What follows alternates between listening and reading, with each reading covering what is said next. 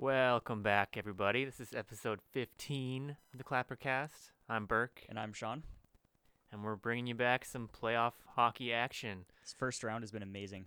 Yeah, there's already been a couple teams eliminated, 3 teams eliminated, and it's been some crazy hockey so far. A lot of series that are buzzing that we didn't really think were going to be too crazy. Yeah, I mean, the biggest series of all of them has been Tampa Bay and Columbus.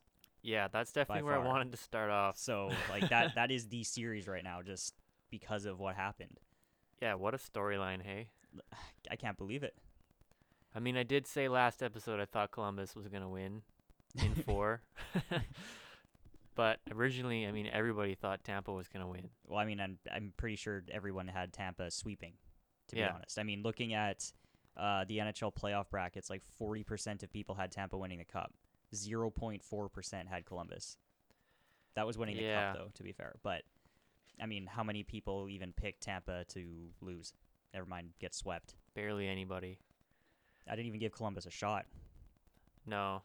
I thought they might have won a couple games, maybe, but they stepped it up. They did. Maybe let's just dive into that series a bit more. I got some stats here. Actually, first of Stat guy. all, my pick was Nick Foligno for a difference maker. Out of everybody on the team, I don't think he was the guy that made the difference. No, but he did initiate a lot of it. Yeah, And got we that. touched on this in a why this happened blog post. Yeah, and That the leadership of Nick Foligno kind of ignited what Columbus was able to do. Like he scored that first goal. yeah, clutch. He was on the bench rallying everyone up. He was the guy standing up for Nudavara Mm-hmm. after getting cross-checked by Kucherov. So that's a huge factor. Leadership. Yeah, so he had 2 points in the series, but he had that huge goal. That was a big goal. But Matt Duchene, I think, is somebody who stands out How for many me. points did he have He had 3 goals and 4 assists, against Tampa Bay? so 7 points. And he had that Yeah. one game where he got 4 points, I think, right? Yeah, I think that was when he made some absolutely disgusting passes. Yeah. So another guy. So Duchesne was first on the team with 7. Second was Panarin with 5. So he got 2 goals, 3 assists, and then Zach Werenski was third with 1 goal and 4 assists. Yeah, so 5 again. Columbus's top guys absolutely stepped up, Yeah, for sure. and I mean they were huge because they controlled the play, they set the pace, and Tampa just couldn't match. Yeah, they couldn't adjust. they played that. I've seen a few different people online saying it was a 1-2-2 or a 2-1-2. Some sort of a trap. Some sort of, forecheck trap, and it worked. It And did. Tampa couldn't do anything. I mean, And they're trying to do dump and chase, but Tampa's such a skilled team that they wanted to hold on to the puck and bring it across the blue line. And I mean, Cooper didn't adjust his strategy. He kept doing the same thing over and over, and you could tell it wasn't working because, like you said, like they couldn't carry the puck in. They wouldn't really dump it properly, and if they did, they don't have the type of team to be able to get the puck back. And that's kind of an ongoing issue for them because it works against some teams, but then teams that do implement that trap, like the Capitals did that to them last season. I mean, that series went to 7 games, but Tampa barely even showed up for Game 7. No. And that brings up another point, is that Tampa didn't really show up at all. No, they didn't. They showed up for the first period. They played one good period, and then They were kind of in Game 4 for a little bit. yeah, kind of like that last 7.5 minutes. Oh shit, we're almost eliminated. Yeah. Thing. So- So it wasn't even like they played well. It was like, oh, they are just playing down, and now they're getting the shots that they needed earlier. Yeah. So Stamkos got his first point in the series in Game 4. I think Kucherov did too. Kucherov did too, and Point, I think, as well. I know I kind of gave this away to you earlier, but Tampa's top scorer in this series is quite surprising when you have weapons like Stamkos, Kucherov, Point, even Andre Palat, Tyler Yeah, why Johnson. wasn't Point putting up points? Yeah, he already had one on the back of his name, on Yeah. his nameplate. But Eric Chernak was their point leader. Which is just that can't happen. I mean, sure, someone can have like surprisingly good playoff run, like Fernando Pisani in '06 when he goes and puts up like 10 plus goals in the playoffs. Like came out of nowhere for that, but Or like DSP last year. very very true. But for one series to have your leading scorer only have 3 points, like that's not just a guy stepping up. That's your big guns that aren't able to get anything going. Yeah, and it's like not a particularly offensive defenseman. Oh, he's a defenseman too. I Yeah. didn't even know that. I thought he was a forward. Yeah, I mean, what I really know him for is that he fought Wilson after going back and forth over so many games. That's the only reason I really knew who he was. Right. So yeah, next up is Sergachev That's on there I mean, with 1 goal, 1 assist. that's a bit more of a I realistic should point out, one. Chernak got 3 assists. Were they primary or secondary? I don't know. That's crucial information. Yeah, and then Stamkos was 3rd, surprisingly, seeing as how he didn't get his first goal till game 4. I mean, to be fair, how many goals did Tampa even score that series? Like, 8. so that's not very good. Yeah, so Stamkos 1 goal, 1 assist. Kucherov 2 assists. He's tied with Jan Ruda for 2 assists. Point got 1 goal. Tyler Johnson was 1 point, and Hedman had 0 points. Although Hedman didn't play every game. And he was also, he was hurt and he didn't play every game. So And there's rumors that Stamkos was hurt too, but still, doesn't look good. no, And to me, the biggest difference maker in this series, Bobrovsky. yeah, I was gonna say that he stepped up. He had 1 bad period. Exactly. The first period of the series. And then I guess I don't know what happened, if he just shook? Is shuck a He word? shucked it. Yeah, Shook off the nerves. I think he shuck oysters, right? Yeah. And corn, right? Yeah. So yeah, he shook off the nerves and then just didn't look back. Yeah. So And I think I outlined this too in that same blog post, like why Columbus was able to sweep the Lightning. Bobrovsky's playoff stats in the past, he was like sub 900 save percentage and like 3 goals a game or something. yeah, 3+ GAA. And this series, he's like 930 and 2 goals a game. Yeah, he's So- so he let in 8 goals, and his goals against average was 2.01 because they played 4 games. And his save percentage was 932. Yeah. So he faced 117 shots, and he made 109 saves. Yeah, and So, that's the guy that Columbus needed to step up most to help maintain the system that they play. Yeah. And he stepped up, and he's finally on the track to shaking off that playoff choker moniker he's earned. which is a good time for him to do it. seeing as Contract how he year. wants a contract, yeah. Yep, he wants Carey Price money, and this is the first step to getting that. And on the flip side of this goalie battle, not that it was really a goalie battle, but Vasilevsky let in 15 goals. His goals against average was 3.82, and his save percentage was 856. Not good. That's Bobrovsky stats. Yeah. Stats guy says that's not good. So yeah, shots 104 and 89 saves. It's not very good. No. And we've seen Vasilevsky go God mode before, and I honestly, in my opinion, he is probably the best goalie in the league in terms of the saves that he can make and his ability to play the position and just battle to save every single shot. yeah, he got burned pretty hard on a lot of these goals. Yeah. Yeah, I mean, no one really expected this. It's pretty crazy. Well, no one expected this, and then you have the NHL actually come out and say, "All right, so you can like redo your brackets for the second round." Yeah. Like that's a thing now because of the upsets.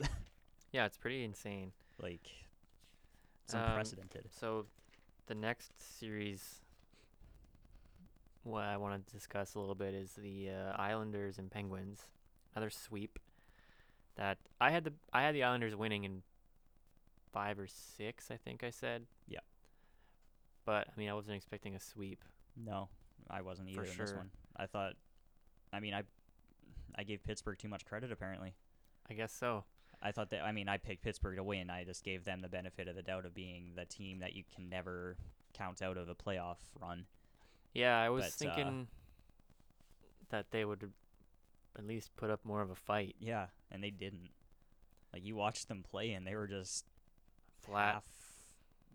Flat. Yeah, they were completely flat, slow behind the play. Like, the notable play for me, even though I don't think it was a goal, is when Valtteri Filppula just like Oh, it was yeah. just the weakest toe drag from like from the face-off dot to the slot around Chris Letang.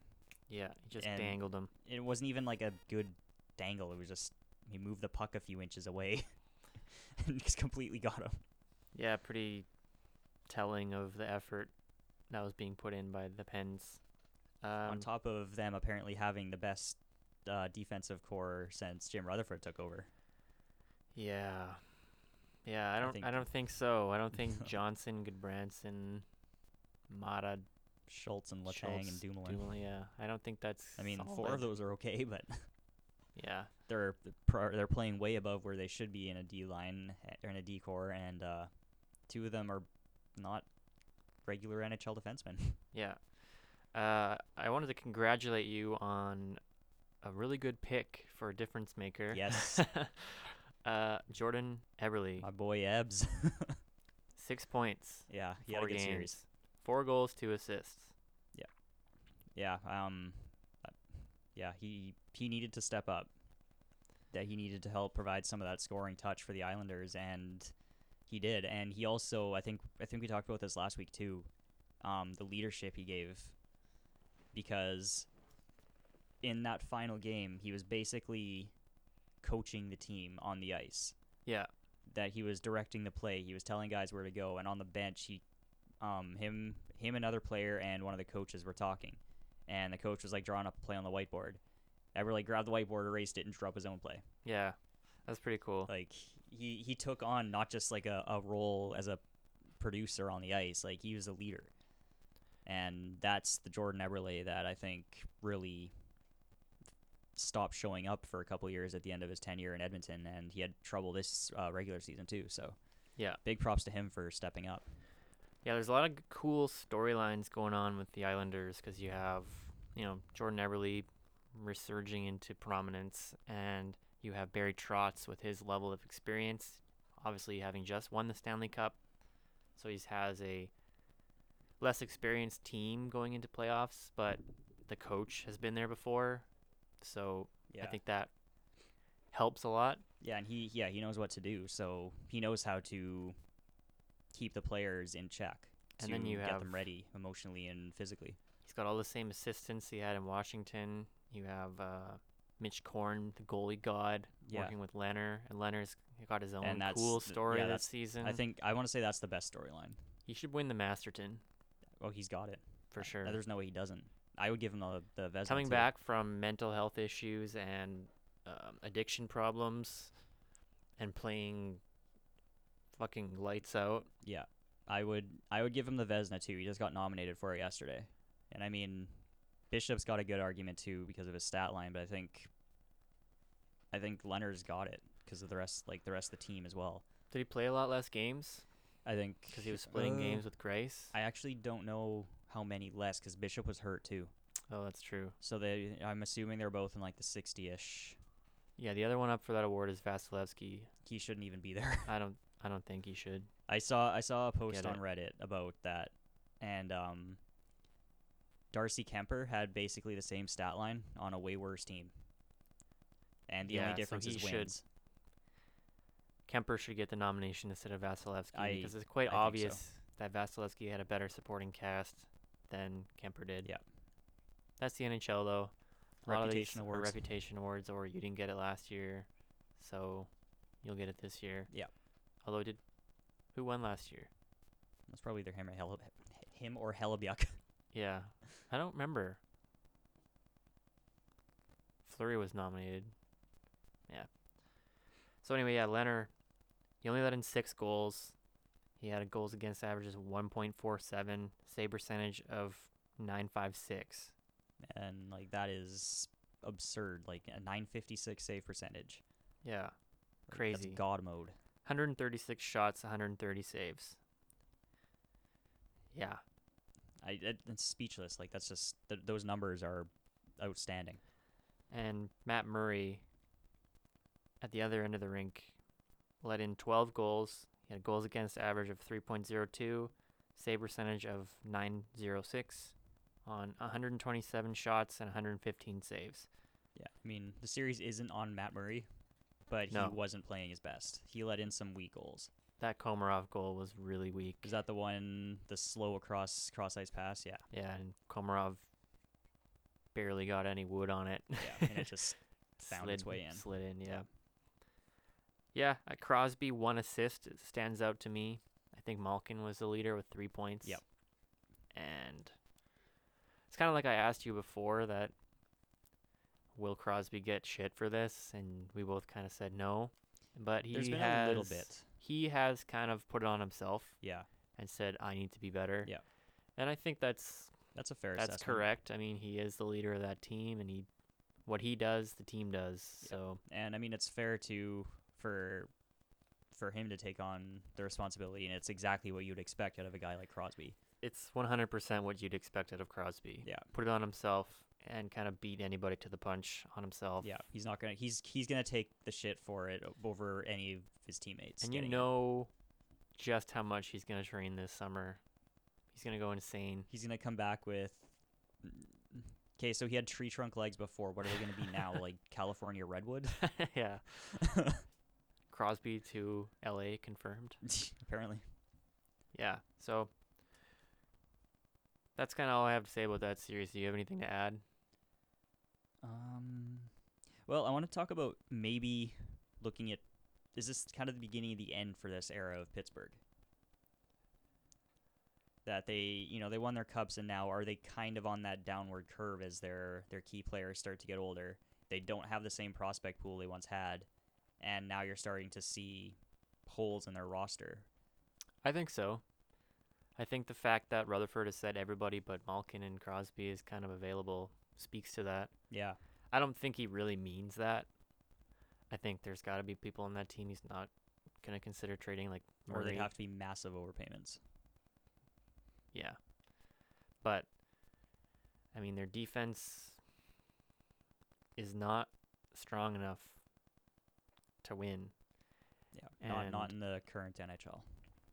They won one cup on that, but that was because they were just such a fast team, and they had the HBK line. Yeah. So they had three basically top lines that could score and outscore you. Yeah, and now they've Murray lost was a lot playing of that. insane, and now people know where to shoot on Murray. He can't steal a series as well. I mean, he can still get hot, but Yeah. he's not a brand new goalie. As we've seen so many times before, a brand new goalie comes in to the league. I mean, look at Binnington right now. For sure. Same story, right? Rookie goalie. Oh my God, how do we score on this guy? Next season, we score. This is how we score on him. And Mikko Koskinen. He was Yeah. great for like 10 games in December, and then everyone figured out how to score on him and way quicker than they do on other goalies. Yeah, you have pro scouts evaluating Exactly. where to shoot on all these goalies. But yeah, I think it's a valid point that you're making. I think they're not done yet. No, not but at all.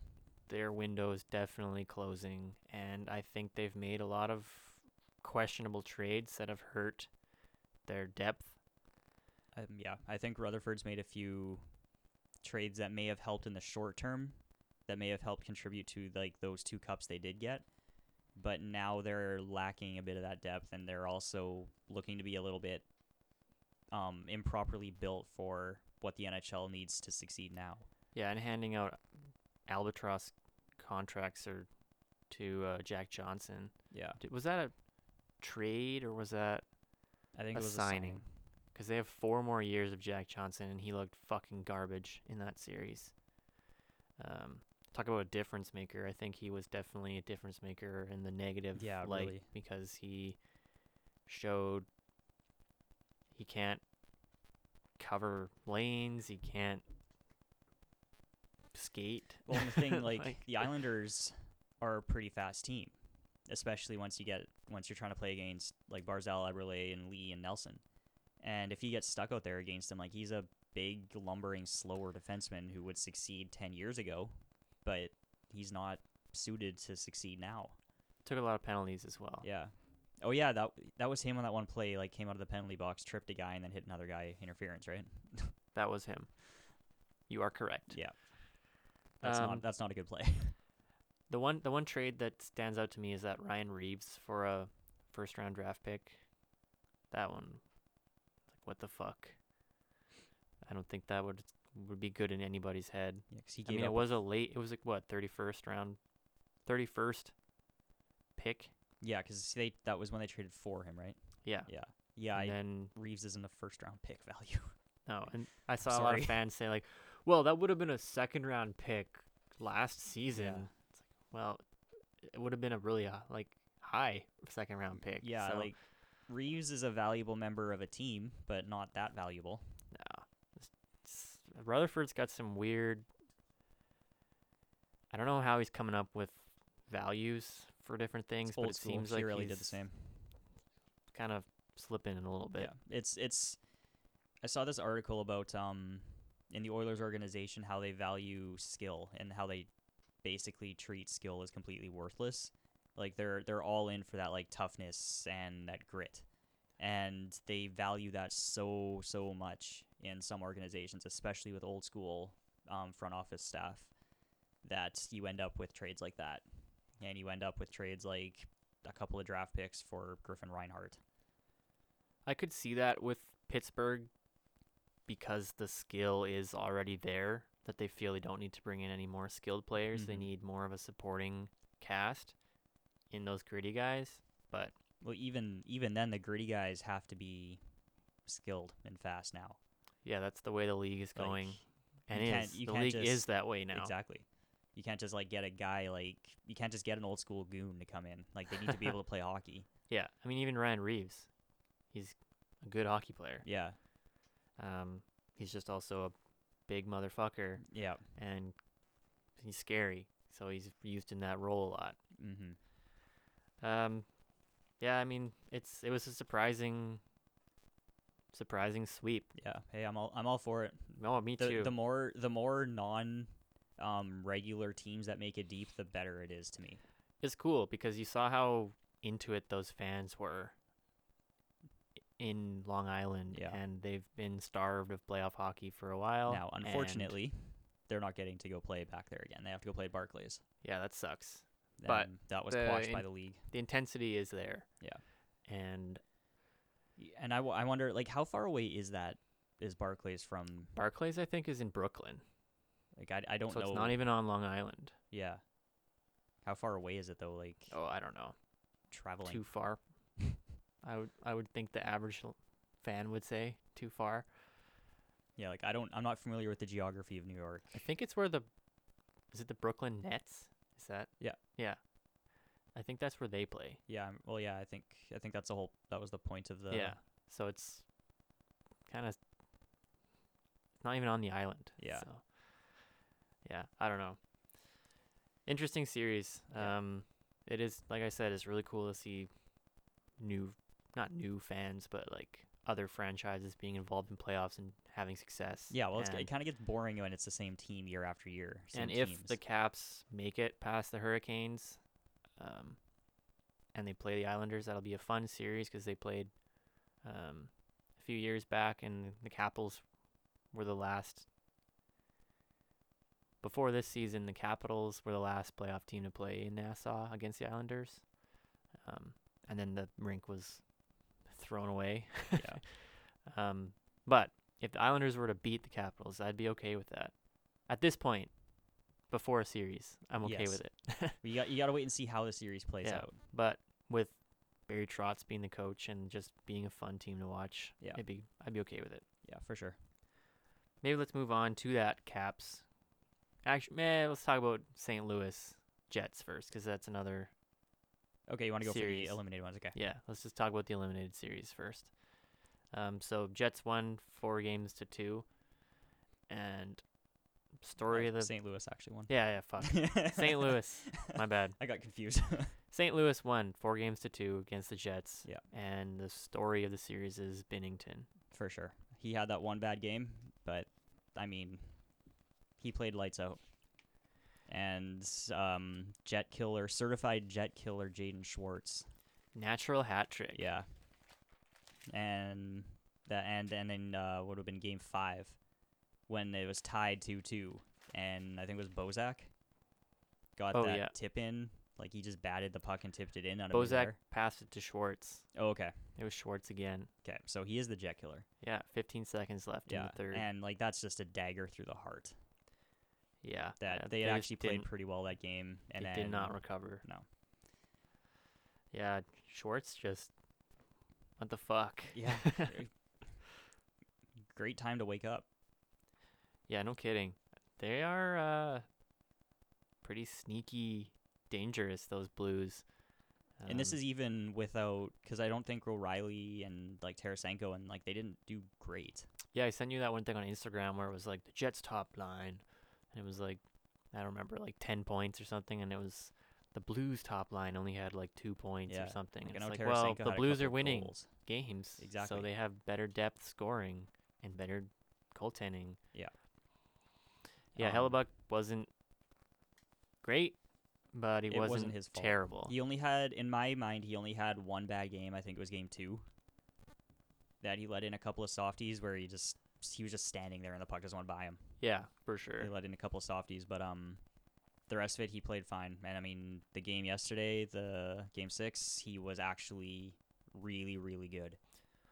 And Well, he the Blues kept that team or in it. the Jets had what, like 2 shots? Yeah, they had 6 shots after 2 periods. What was their total shots? Sub 10? I didn't even look at the end.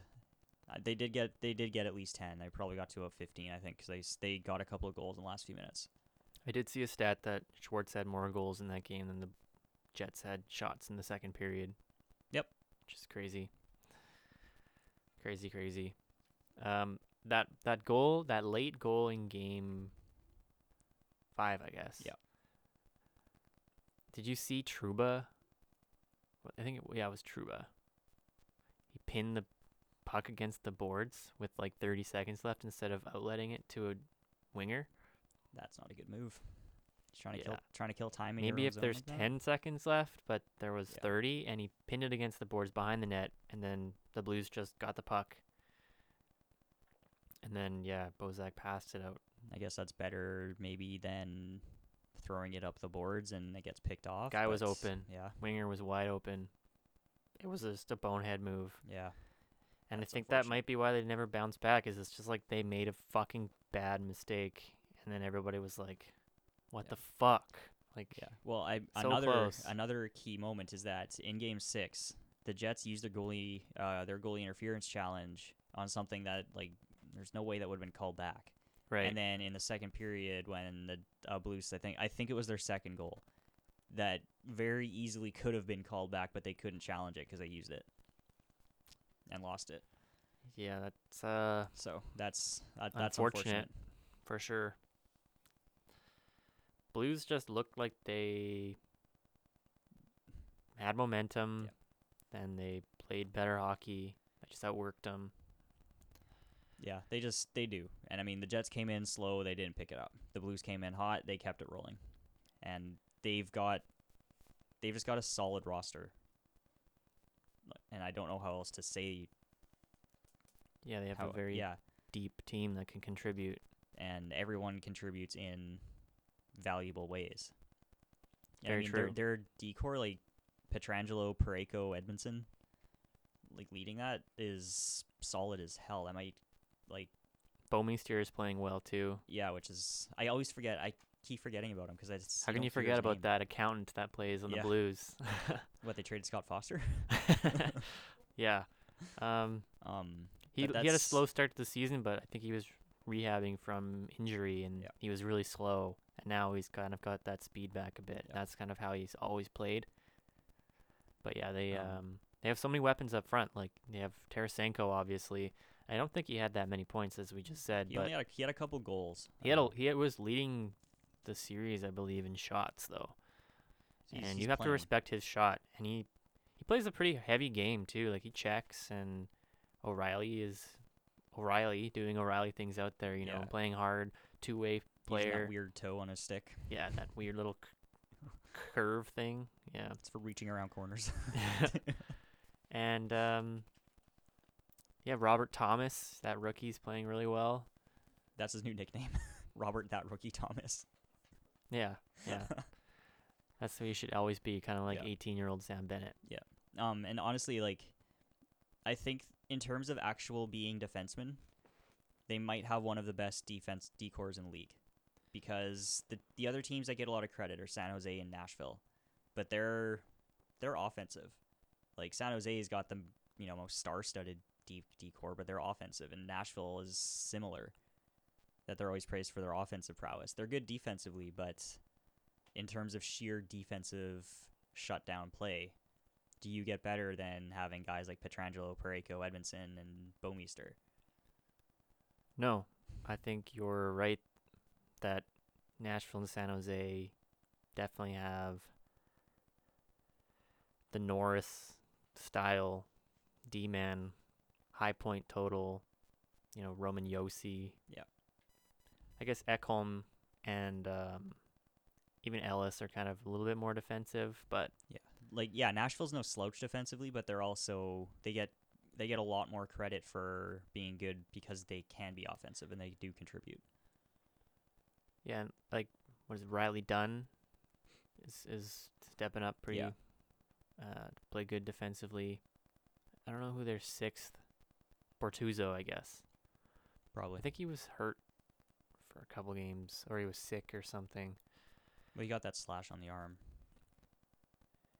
Yeah, it's what a crazy storyline though, to be like last in the league basically on January 1st, and then Yeah. be And almost four months first later, in the Central, 4 and months then later beat. they're there. Yeah, And come then they in go as a and low kick out seed. one of the favorites. Yeah, at this point, like, what do you think happened to Winnipeg? I mean, 'Cause they came they- in slow. I think they're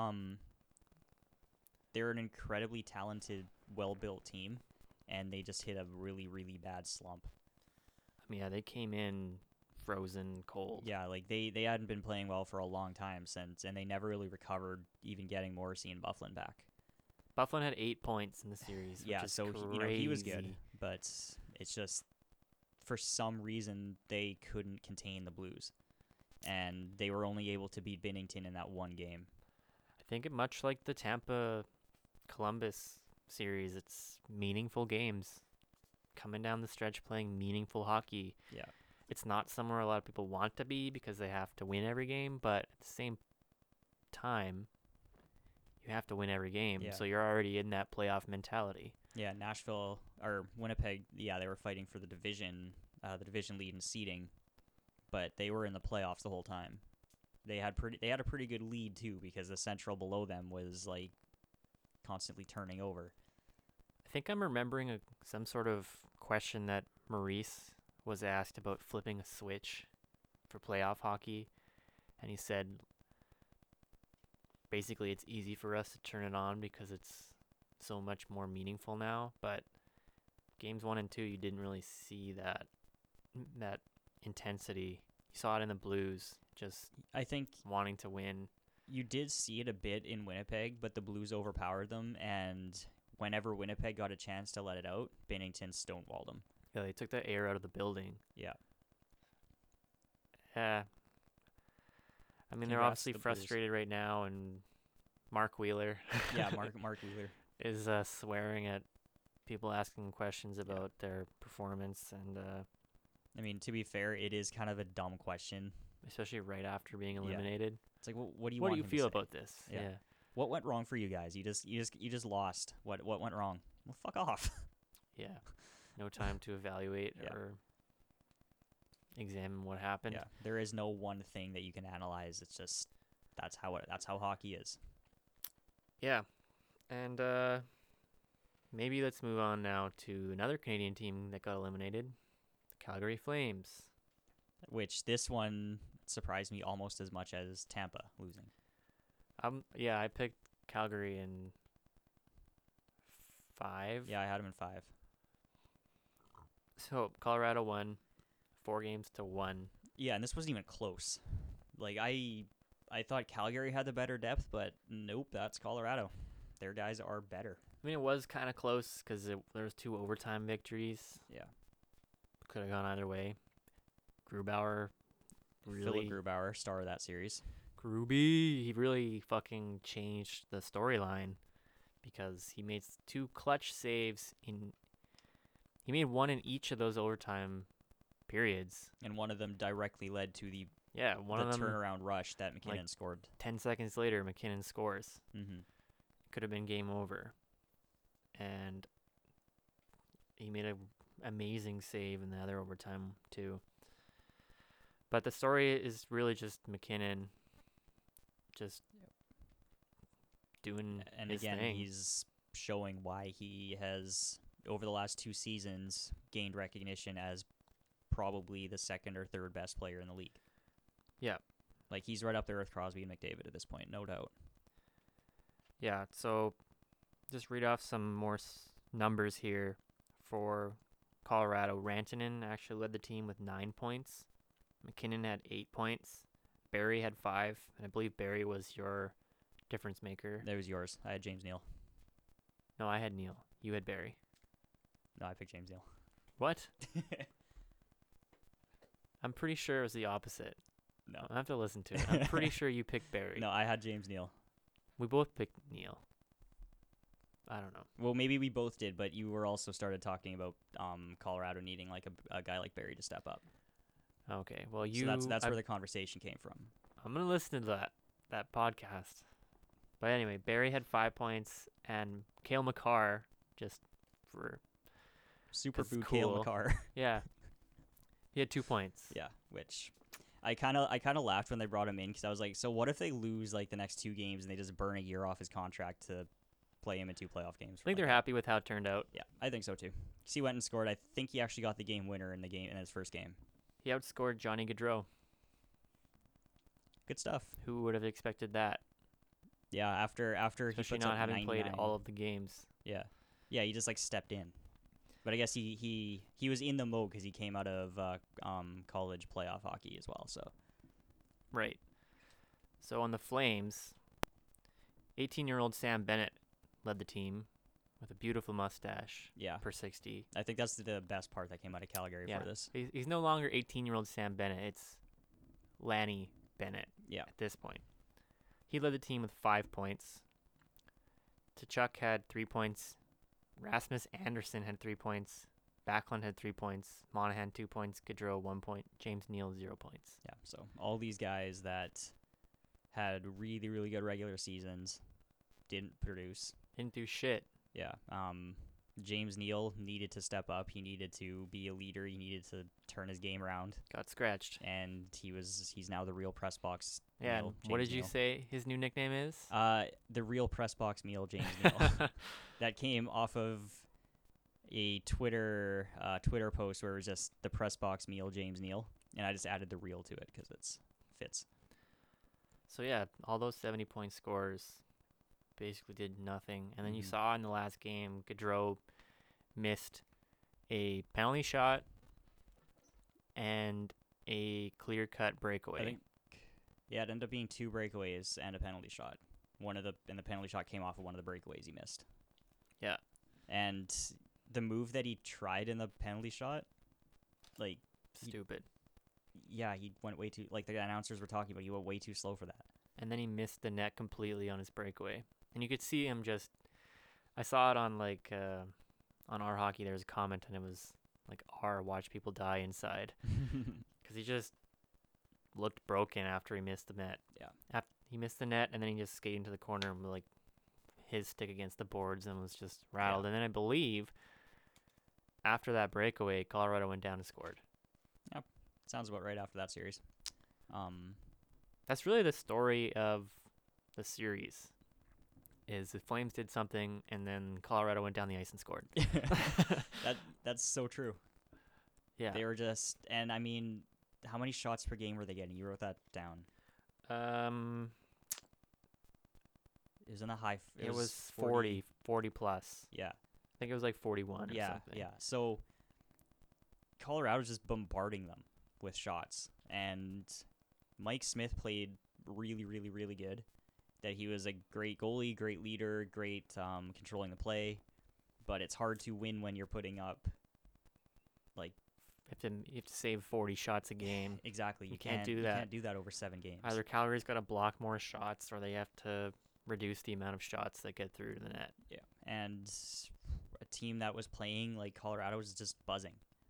Calgary couldn't. It's just the same story we're seeing in like all these series. Like one of these teams just has so much energy and they're overwhelming, and the other team just can't contain it, and they can't switch it. Yeah, so Mike Smith was, as you said, good. He played very well, which was something a lot of Calgary fans were worried about going into the series. Who's going to be our goalie, and are they going to play good? Well, it turns out your goalie's going to play really, really good, but the team's going to play like shit. Yeah, that's the story. And so here's Mike Smith's numbers. So he had 17 goals against, which is a lot higher than the other series we talked about, but I mean, we didn't give the Blues and Jets series numbers because it didn't really come down to Hellebuck versus Binnington, although Binnington for sure won that battle. Yeah. So Smith, 17 goals against average of 3.2, save percentage of 917, shots was 205 compared to like the 100 that some of the other goalies were facing. Saves 188. Yeah, so this was a few more games than those sweeps, but over 200 shots. Yeah, one game more, I guess. And I mean, how many? Like I think Columbus had it was like 120 to 100 and something shots. Yeah, Bobrovsky was 117 shots, 109 saves, and Vasilevsky was 104 shots, 89 saves. So one more game, but 100 more shots. 100 more shots. So it doesn't matter. Like, yeah, he had a 3.2 GAA, but you're giving up that many shots a game, and of course that's going to happen. Of course you're going to give up an extra goal. Yeah, so you basically have double the amount of goals against as Bobrovsky had in double the amount of shots. Yeah. And again, I don't fault Smith for that at all. Not at all. He made huge saves, and a lot of those goals were like, third rebound or something. And then that McKinnon shot in overtime, like fucking streaking down the wing, nobody in front of him, no D-man in sight. Like, you can't really fault the goalie too much for that. Yeah, and then on the other side of the ice, Grubauer, 10 goals against average of 1.9, save percentage of 939 on 163 shots and 153 saves.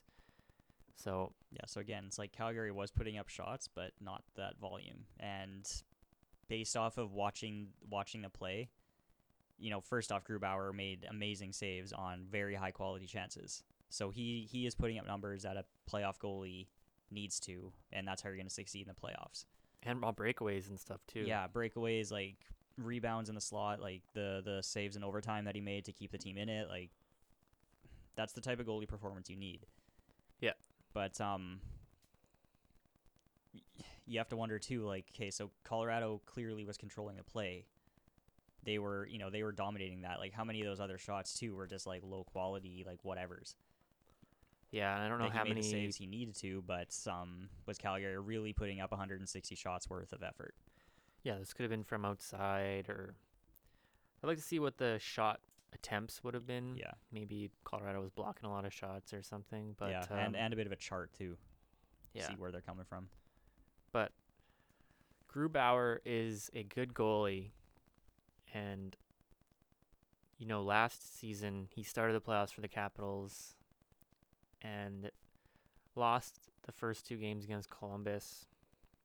But I remember a lot of talking heads saying, like, hope he didn't even start the playoffs. And they didn't really give Grubauer his credit, because Grubauer really secured that team's place in playoffs, and he played fucking amazing hockey down the stretch when Holtby was playing bad. Yeah, he kept that team in it when first, like, I don't think anybody on the team was playing well for a little bit of that time, but Holtby had a bad second half of that season, and Grubauer stepped in and took over.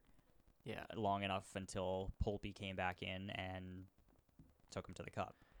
And if you look at those threads on Reddit or something, wherever you look at those, when Grubauer got traded to Colorado with Orpik, nothing but happiness from Caps fans saying like we're really glad he's going to get a shot to be a starting goalie because he deserves it. He's a starting goalie. It would suck to have him. I would love to have him as a backup, but he is a starting goaltender. He's good enough to be one. He's got the numbers and the athleticism, and he's just a solid goalie. And he worked with Mitch Korn, which is Yeah. the key factor. And now he's gone to Colorado, so I'm sure he'll get a groin injury where Capitals goalies go to die. Yeah. And I'm not looking forward to in a few years when Holtby goes to Colorado. But I would be really happy if he would continue to go on and play as well as he is, Mm-hmm. because I love that guy. He was a huge part of that team, and he's a huge part of this team. And it's just cool to see Colorado succeeding like that. And I know Yeah. you're happy as a Oilers fan Yeah, to as see an Oilers Calgary fan, choke. I'm doing kind of a mixed laugh cry, because yes, I'm laughing at the Flames for getting kicked out in the first round like that, but I'm also like, oh, I didn't even make the playoffs, so what am I talking about? But Oh, I think we're probably gonna say the same I saw point a here. stat. yeah, that Edmonton is going to finish this decade with more playoff wins than Calgary. Yeah, that's exactly what I was going to So, bring up. Take that. So there is a silver lining, and you can take pleasure in the fact that Calgary had a historic failure, because this is the first time in NHL history where both number one seeds have lost in the first round. I'm still amazed by that. Not only that that's the first time it's ever happened, but that the fact that it actually happened. Yeah. And like this year of all years, because sometimes you end up where it's like the number one seed in the conference is like 1 point better than the other teams, and there's like a 10-point gap between first and eighth or whatever. But this year it's like 20, 30 points. It's remarkable. Like this isn't just a normal series. This is like a straight up like holy shit upset. You look at all the predictions that Sportsnet, TSN made for both the series. It's 100% Tampa and Calgary. Everybody had like a Tampa-Calgary final, Yeah. a rematch. And now it's not going to happen. Now they're gonna have a rematch on the golf course. Like, Yeah. It's so I crazy. can't. Yeah, And it is the best it's- playoffs in a long It's time. very striking that this has never happened before. It's very surprising. Although I guess a lot of the time there was no salary cap, and Yeah, I guess you when know, you have you like have some Detroit crazy with legit 4 times the teams. payroll. Yeah. That reminds me of something I want to talk about at the end. Making notes. So what series do you want to talk about next? Because those are all the ones Let's that go are finish out east. the Start with the over. Caps, Canes. a series close to my heart. Yeah. So again, I mean, it's generally been very overshadowed, that series. You But made it's the been point some to pretty me good that hockey. this series is trying to become relevant, Yeah. and I think it has. Probably just because some are over and you have to watch Yeah. hockey. Once the Tampa story's over, and then the series started to get some questionable plays and physical playoff hockey. Now it's decided to be relevant. Yeah, so maybe let's start with that fight. Yeah. So we basically just had an episode a few weeks ago talking about this exact same thing and how this was a big deal with the code in hockey. There's no reason to get mad at anybody in this. Yeah, I really They don't both agree. see why everyone's making it a story. I get because Svechnikov is probably hurt, It was. but it's they both agree. really a like, non-issue. It's a non-starter story for me. Yeah. You I agree to don't- fight. If you get hurt, that's part of the territory. 18-year-old kid decides to fight Beast Ovechkin. I'll- Like, of course you're gonna get rocked. I do see a little bit of humor in it, and I feel bad because Svechnikov got hurt, but the humor to me is that Ovechkin fought the youngest person in playoffs. It's like And- this. It's like this guy in grade 12 going to fight some like Yeah, like a new kid in grade sixth 8. grader or something. Just like beat the shit out of him.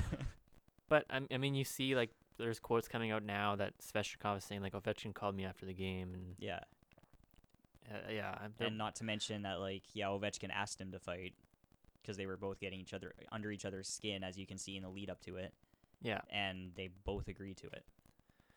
Yeah, Like, it's it's a non-story. It's just an Yeah. unfortunate outcome. it's an unfortunate outcome, and it's definitely not the intent.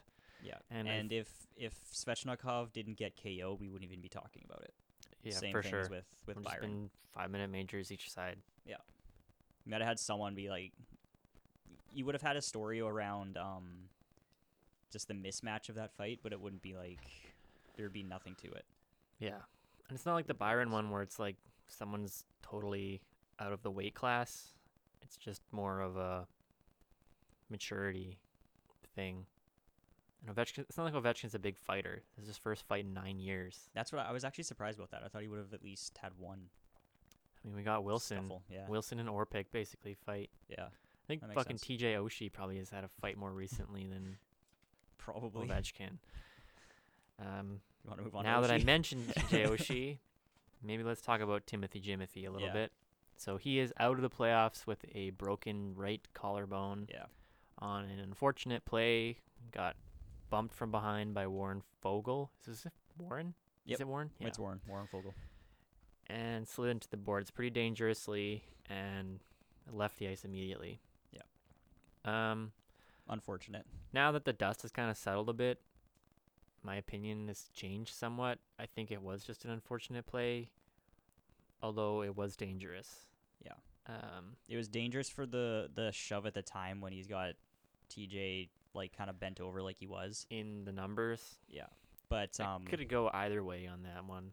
yeah, and honestly, the only reason it ended up like that is because TJ's feet were spread out and he appears to have caught a rut or something and his skate just went off. I think he's just in a vulnerable spot, and it's dangerous to push a guy like that. Yeah. But it definitely wasn't intent. You know, Because if there was intent, he could have hit him a lot harder. yeah, and in terms of like supplementary discipline, the Department of Player Safety says like the action itself wasn't malicious, dirty. There wasn't bad it's intent just to it. outcome Yeah, it was just outcome based uproar Yeah. and Capitals fans. But with Tom Wilson on the team, we've been on the other side of that a lot. So yeah, it's unfortunate, and I really will miss having Oshie on the team. Fucking real American hero Timothy Jimothy. I'm sure the rest of the team will too. I mean, he's easily, like I've said before, he's one of the most underrated players in the league for all of what he contributes. He's a huge part of that team. And even in the game yesterday, the fans were chanting his name. Yeah, TJ Oshie. Yeah. So big part of the team, big part of the organization. The fans love him. Like he's He's one of huge. those guys who is well loved on and off the ice by everybody. He's a huge personality and just a really nice guy. Yeah. By all accounts. And it's gonna suck to have him out. But that being said, Playoff hero Devontae Smith Pelly is back. we had unleashed our secret weapon who went pointless. Yeah. Well, I mean And it that's normal for him. He's Yeah. gonna go out and score like one really amazing goal in the elimination game. I guess it would be the Yeah. next one. We've unleashed the DSP. Yeah. He looked good.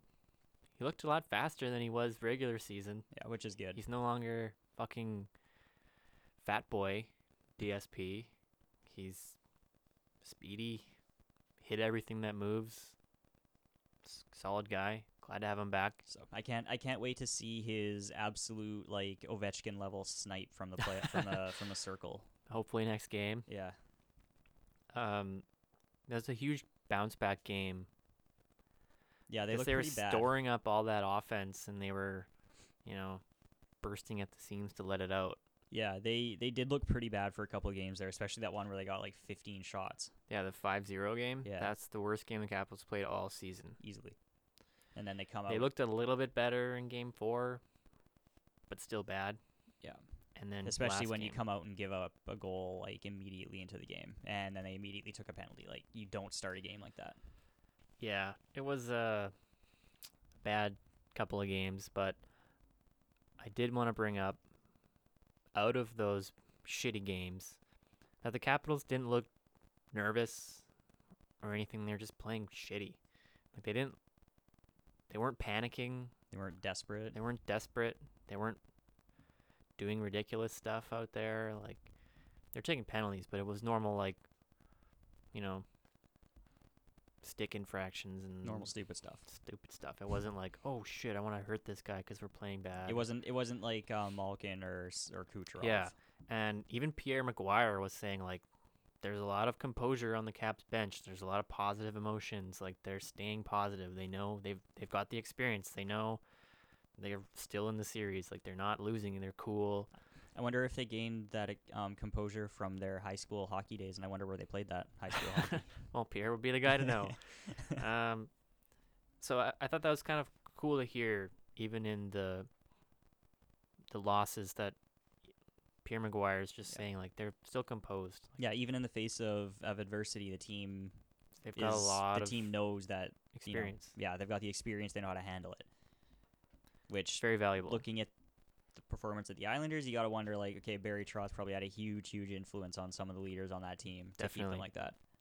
And this playoff composure and experience is something I wanted to bring up because in the last game, the Canes, I thought, showed the opposite. They I don't would have the expect it. experience. Yeah, I would expect it. I mean, you see their coach, how he's acting. Like, he's getting fired up and emotional. You have to imagine that's going down to the players who are already young and double-edged energetic. sword. Yeah. Emotion is a double-edged sword because you have the really, really high, but you also get the lows. And if you don't channel it correctly, because, I mean, Brendamore is channeling it in anger and aggression. And that's okay for a little bit, but when it starts to come out in slashing and cross-checking and unnecessary hits that are dangerous, Yeah. then it's an issue. Yeah, and the way I'm seeing it, or how I'm seeing it come up, is in changes, in pinches. The Capitals were bad for changes in game 3 and 4, but mostly their problem was just not playing their game. They didn't play their style of hockey. They let Carolina dictate the play. And then last night in game 5, you saw Capitals hockey. And one play in particular stood out to me with Dougie Hamilton on that Connolly goal. Right. The commentators were saying it looked, some people might have thought it was icing. But if you look at the replay, Dougie Hamilton's skating. He's not going for the puck at when it crosses the goal line. He looks back and sees Ovechkin coming. He doesn't want to get hit, so he stops and lets Ovechkin get to the puck first. And Ovechkin just does a sick pass to Connolly and he scores. So Hamilton definitely didn't see it. He didn't think it was icing. He just didn't want to take the body to make a play. Yeah. Which And that's Ovechkin not, made him pay for that you because can't do he that beat in him the to the playoffs. puck. You can't let Ovechkin beat you to the puck. Mm-hmm. Like you have a step on him, you have to get that puck. Yeah, when you've got a guy like Ovechkin, like not only is he offensively minded enough to be able to like navigate around you, he's no slouch physically. No, definitely not. That's probably why he wanted to get out of the way. And that, I thought, was the Capitals' experience coming through, playing the body every time you can, because it's making that D-man second guess. Second guess, yeah. Fuck. Maybe I have CTE. He's second guessing what he wants to do, right? Because normally that'd be a no questions asked. I go to the puck, I play out the boards or whatever. But he's holding back because he's intimidated by Ovechkin, right? Yeah. So I just thought that play really shine a light on how the series is going. And it was a huge bounce back game. I'm impressed. So I think depending on the first 5 minutes of that next game. Yeah, we'll see, because they've been giving up early goals a lot. Yeah. So they need to not do that if they want to win Game 6. It's also been interesting to see how Ovechkin and Backstrom have They've swapped traded roles. roles completely. Backstrom's got like 4 goals. Yeah, he is a snipe show out there. And Ovechkin's making some dank passes. So, and Ovechkin actually had that quote where he said, Nicholas Backstrom is the sniper out there, and I am Nicholas Backstrom passing to him. So it's kind of funny. Yeah. Yeah, I'm just excited to see what happens next game because it's been a home team series And Very contrary to Jets Blues, where the road team won every game. yeah, and I'd like to see the Capitals win in Carolina just to finish it off and not Yeah. have to go to Game 7. So we'll see. Move on to the next Eastern Conference, Toronto-Boston. Toronto's up 3-2. I'm sad. Don't you want Canada's last remaining team to move on? Not really. Not really, as in not at all. They're playing well. That's all I can say. Like, they're lucky this year that they've got God Mode Freddie Anderson stepping up, and like we said, Austin Matthews had to step up. He's put in a few goals. It's unfortunate the way that Game 5 went. That fucking goaltender interference Yeah. or lack of. I can Goaltender understand that it's hard to overturn a call when you're not 100% sure of incidental contact or not, but I don't think you can get away with not overturning that one. That was 100% the wrong call. And then even the NHL, when they released their statement, they didn't even analyze the play. They No. just said, "This is how we determine if it's goaltender interference or not." It's Yeah, like, okay, the only rule they quoted and the one that they focused on was that they couldn't tell if it was incidental. They didn't have enough to overturn it. But they kind of worded it weirdly, so it was like, did you even watch the play? yeah. Do you even know what happened? I mean, I he's don't in the think that crease. should He have cross counted. checks Yeah. himself into Tuukka. Yeah. And like at first I thought there was a lot of emphasis for some reason on impeding the goalie's ability to make a save. I thought that was just like a very big part of the rule, but that's not even in the rule book, so I don't know where I got that from. It's about the goalie's ability to defend the crease freely. Which he didn't have. He didn't have when he's got is it Hyman, I think? When he's got Hyman's arm like blocking that side of the net. Yeah, so he can't path. push across to try and even make the save. Yeah. That's I something that think- Cassidy said. He said, I hope they're not determining if Tuukka could make that save normally or not, because that's not what it's about. Yeah. And I think that's where I was hung up originally, because I didn't think he could make that save regardless. I thought he started moving too late because of the screen. But he couldn't defend the net freely anyways, and there's no way that contact, even though it happened outside of the crease, that still is like intentional contact that should disallow the goal. Yeah, it was a brutal call. Brutal. And I mean, everyone expects this game 7 in this series, so I think Boston's going to have a huge bounce back game. Which they're actually just starting right now. Yeah. So as soon as we're done this, we're probably going to turn that on. Yeah. I wonder what's happening in it. Yeah. They're probably about 5 minutes into the first. Yeah. But it's been back and forth. It's Yeah, been it's good. one It's good. game, then one game. And now that Kadri's out, it's actually really, really good hockey. It's calmed down a lot. Yeah, you bring that one person out. The shit apple spoiling Which the bunch, as much, right? Yeah, basically. As much as I don't like the suspension for the fact that it's 3 or 5 games, Yeah. I don't like the varying length to say one or the other, but I do like that they at least recognize that the main purpose of this discipline was to get him out of that series. Which is fair. Yeah. But like you said, I would have liked a hard number. Because it's basically saying, like, oh, well, what you did was varyingly bad. Which is dumb. Yeah, that could warrant 3, 4, or 5 games. Yeah. So we're just gonna say either. Yeah, any of Yeah. it. Any of it's fine. It's been exciting hockey though. It's been really fun to watch. Yeah, these are two, like, Toronto's high-power team. Boston's Boston. Like, they're just good.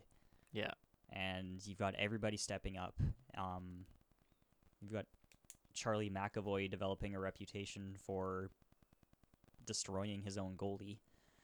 He did that Yeah, earlier in the second season time. with Kreider, and then he did it again with someone in this series. I think it was Tavares. He launched into his own goalie. Yeah, that was So he's probably got to stop that, because that's not going to go over well in the future. it's not ideal. No. And I'm honestly this is still like the most exciting series to watch, like, for the hockey, not the storyline. I agree.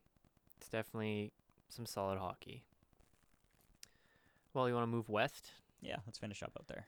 So we've got Dallas, Nashville. Dallas is up 3-2. So in our last episode, I mentioned how whichever goalie gives up a dumb goal and has a bad game first is going to change the tide of that series. So game 4, I think it was, Dallas goes and scores 4 goals on Rene in the first period. Gets pulled. They lose that game. Dallas wins the next game again. And I think that is just what's going to happen. Looking like it. I haven't watched too much of this series. I turned the game on yesterday, and Nashville's looking pretty weak. They're not the dominant. They're doing the same thing as Winnipeg, actually. Like, you know Flopping they're over and letting it happen. You know they're a dominant as hell team, but they're not looking like it. Their D coverage was weak. The only standout player that I can even think of on Nashville is Rocco Grimaldi. That's bad. Like, everybody else, I'm looking at guys like Arvidsson and Johansson are invisible. Yeah, it's not ideal. And Dallas, I mean, they're playing pretty good. And this guy, Rupe Hintz, Yeah. he's great name, great game. That's his new slogan I developed. Like, he's visible every time he's on the ice. He's making, I don't know if he's putting up points, but he's making an impact. He's making an impact. That's cool. Which is, it's what you need, is that depth presence. I saw Radulov got 2 goals in the last game. Yeah. Yeah, that's pretty cool. Yeah, and yeah, Dallas is just getting way too many high quality chances. So I think they're gonna. I think they're probably gonna. You think they win the next game? Yeah. That's gonna be an upset. Yeah, big time. I mean, everybody's Nashville, bracket's gonna be fucked. I think I picked Nashville. I think we both picked Nashville, right? Yeah, I definitely had Nashville. Yeah. Oh yeah. Here's a little stat I have. Dallas has a 100% penalty kill in this series. Right. So Nashville has a 0% power play. So that's if you just laughably bad. If you want any evidence, like, this is 5 games now, 0 power play goals. If you want any evidence on how Nashville has been completely invisible and unable to control the game, how do you not have a power play goal in 5 games? How do you not score at home on the power play in that barn? Yeah. Well, I mean, did you see their anthem singer yesterday? Yeah, he fucking ate shit. Like, yeah, so fell. he walks out, and the first thing he does is kind of like awkwardly look up throughout the crowd, and he's like, "How's it going?" Like, "How you doing?" Like, it very southern, like, it was just, "How you doing?" And then he just like goes into the anthem. And just falls on his face. Yeah. Face plants. Yeah. So Pretty bad. that was actually, that's pretty representative of the series for Nashville. Face plant. Yeah. Well, I mean, I don't really have anything to say about that because I haven't really watched it. Maybe let's move on to the final series here. Sure. So Vegas Golden Knights and San Jose Sharks. Vegas is up 3-2. Exactly what we thought would happen. Yeah, it's really just Stone, Yeah. Pacioretty, Yeah, that line. Stastny. That line is absurd. Dominating. Dominant, good. What does Stone have, like 10 points? It's Something like fucking insane. There is a stretch. I think Stone and Stastny had like 8 points, and Pacioretty had 6.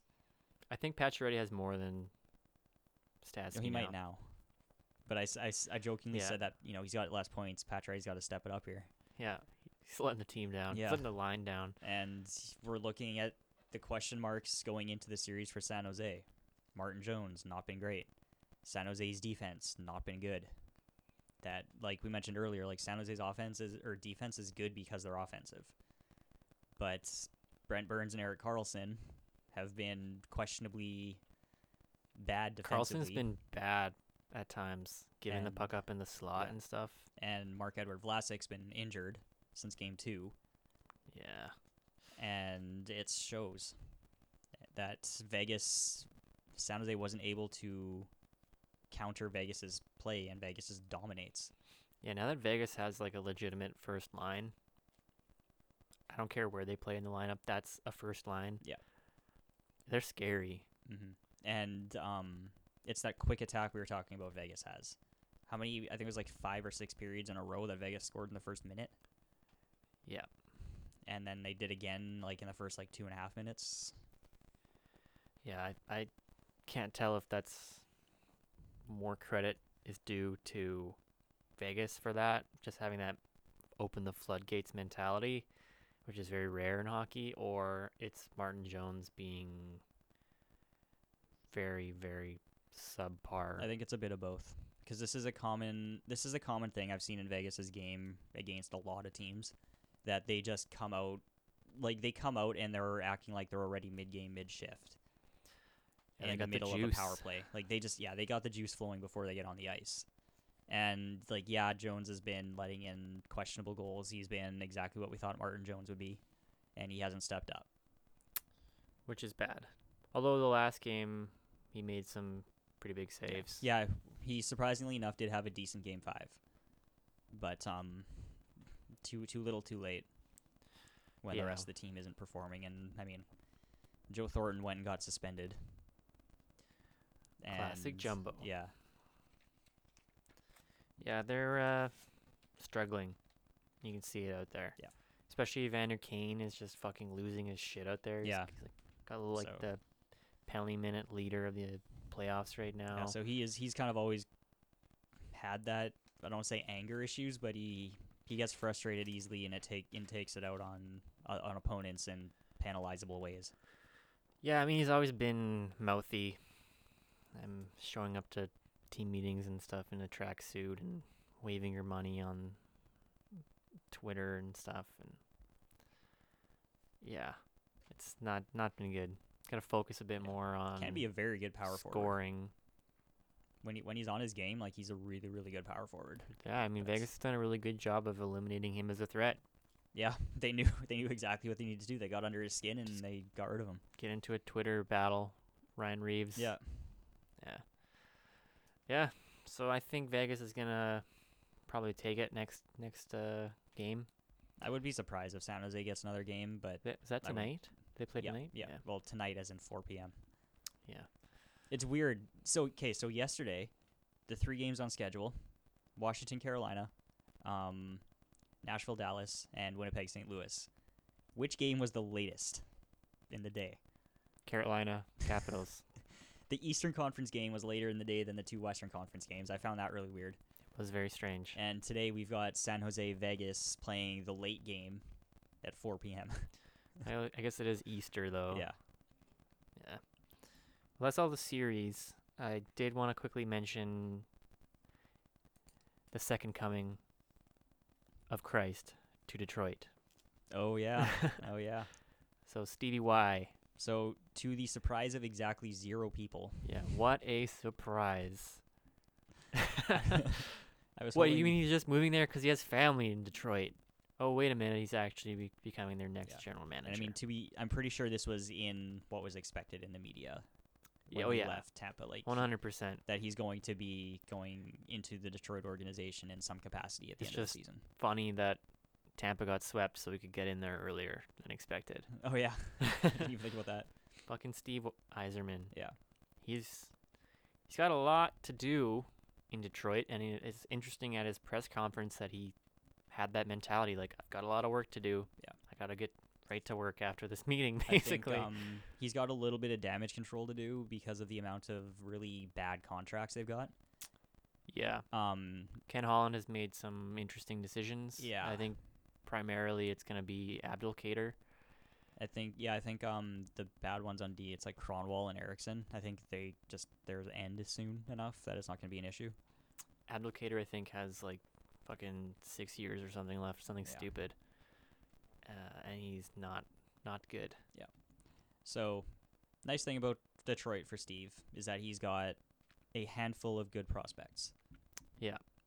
That will help. They'll help him because I mean, him and his staff in Tampa were amazing at drafting and developing. So that's going to be great for them as they've got a handful of guys. They've got Dylan Larkin, Yeah. who's going to be major part. 'Cause I think he's being primed as the next captain. I Basically, think a lot of people are expecting Eiserman to make him captain for this season, and I think it's well deserved. He Yeah. is that team right now. basically. And in his press conference, Eiserman said, "Don't expect us to be in like playoffs right away. This is going to take time. We have to take the time to do it right." And that's the mentality you have to have. And I Yeah. think he'll be successful. I do too. His track record in Tampa shows that he can do a lot.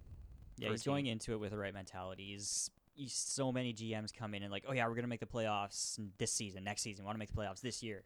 It's like, Yeah. well, you're rebuilding. You can't. Like, you can't just jump up and like forego 3 years of rebuilding because you want to make the playoffs now. I'm excited. I'm really happy that he's back. It's just something that everybody knew was going to happen, but also it's everything everybody hoped it it's something that everybody thought should happen. Yeah, Like it's just the right thing. natural. Yeah, the him natural to be course there. of events. Yeah. I'm also somewhat relieved that Ken Holland's staying in Detroit and not going to Edmonton because Right. he was reportedly being tapped for a position at Edmonton. The last thing I saw about that was they were talking to Hunter, the Yeah. GM of London Knights or something. I don't like that. It's not Dale Hunter though. It's like his brother. Yeah, it's Mark Hunter. Yeah. The one who has been given a lot of credit for being good at drafting and developing in Toronto, but actually didn't.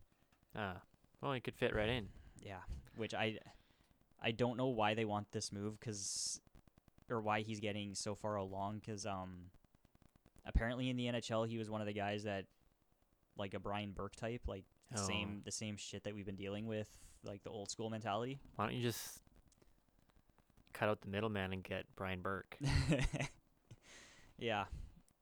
Or you could get that other fucking Sportsnet guy who was Columbus's. Oh, Doug McLean. That guy's even worse. Ha! They drafted Carey Price. What idiots! Yeah. Well, and the thing too is like Edmonton needs drafting and development.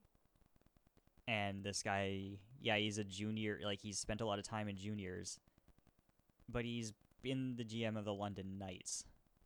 Like you can't pay players under the table to get them to come to Edmonton. Like there's no way that that's not happening in London, and you can't do that in the NHL. So I don't know if this guy's actually going to be any good at it or not. Hey, I don't know. I just saw the headline. I don't know who he is or what he's been doing, but yeah, I just thought it was interesting. But all has been restored in Detroit. Order has been restored. Yeah. Yeah. All Perfect. is right in the world of Detroit. So, is it the natural course of action for Brendan Shanahan to head back to Detroit? Or was Shanahan a career Red Wing enough? Is he recognizable enough for that? I think Yzerman he has the Yzer plan. I like that. And the Shanna plan is its own thing in Toronto. Okay. So I think Shanahan will probably stay. I mean, there's probably a lot of other. Okay, so we're now going to start evaluating potential like GMs and president hockey ops off of the ability to put plan in their name. Yeah. Chia plan doesn't work. Maybe you can get some other career Red Wings, like Lidstrom. Maybe Lidstrom can get involved. Yeah. I don't know. Imagine if they had Lidstrom teaching their defensemen. Maybe the perfect human can be the perfect GM. Perfect something. Yeah, defensive coach. Yeah. Could you imagine if Lidstrom became a coach and he just has it's like 6 Lidstroms? I don't want to imagine that unless it's my team. That'd be pretty cool. Yeah, I guess that's really all we have to talk about. Kind of went a little bit long this week, but there's so much playoff hockey to talk about. Yeah, you know what? It's playoffs. It's important. We can talk about it. You can't not talk about Yzerman returning to the Holy Land, too. So I guess with that, that's the episode. That's the episode. And if you like what you're listening to, make sure to follow, share, like, subscribe, whatever. And if you want to keep up to date on any content we release, we're on Twitter, Facebook, and Instagram.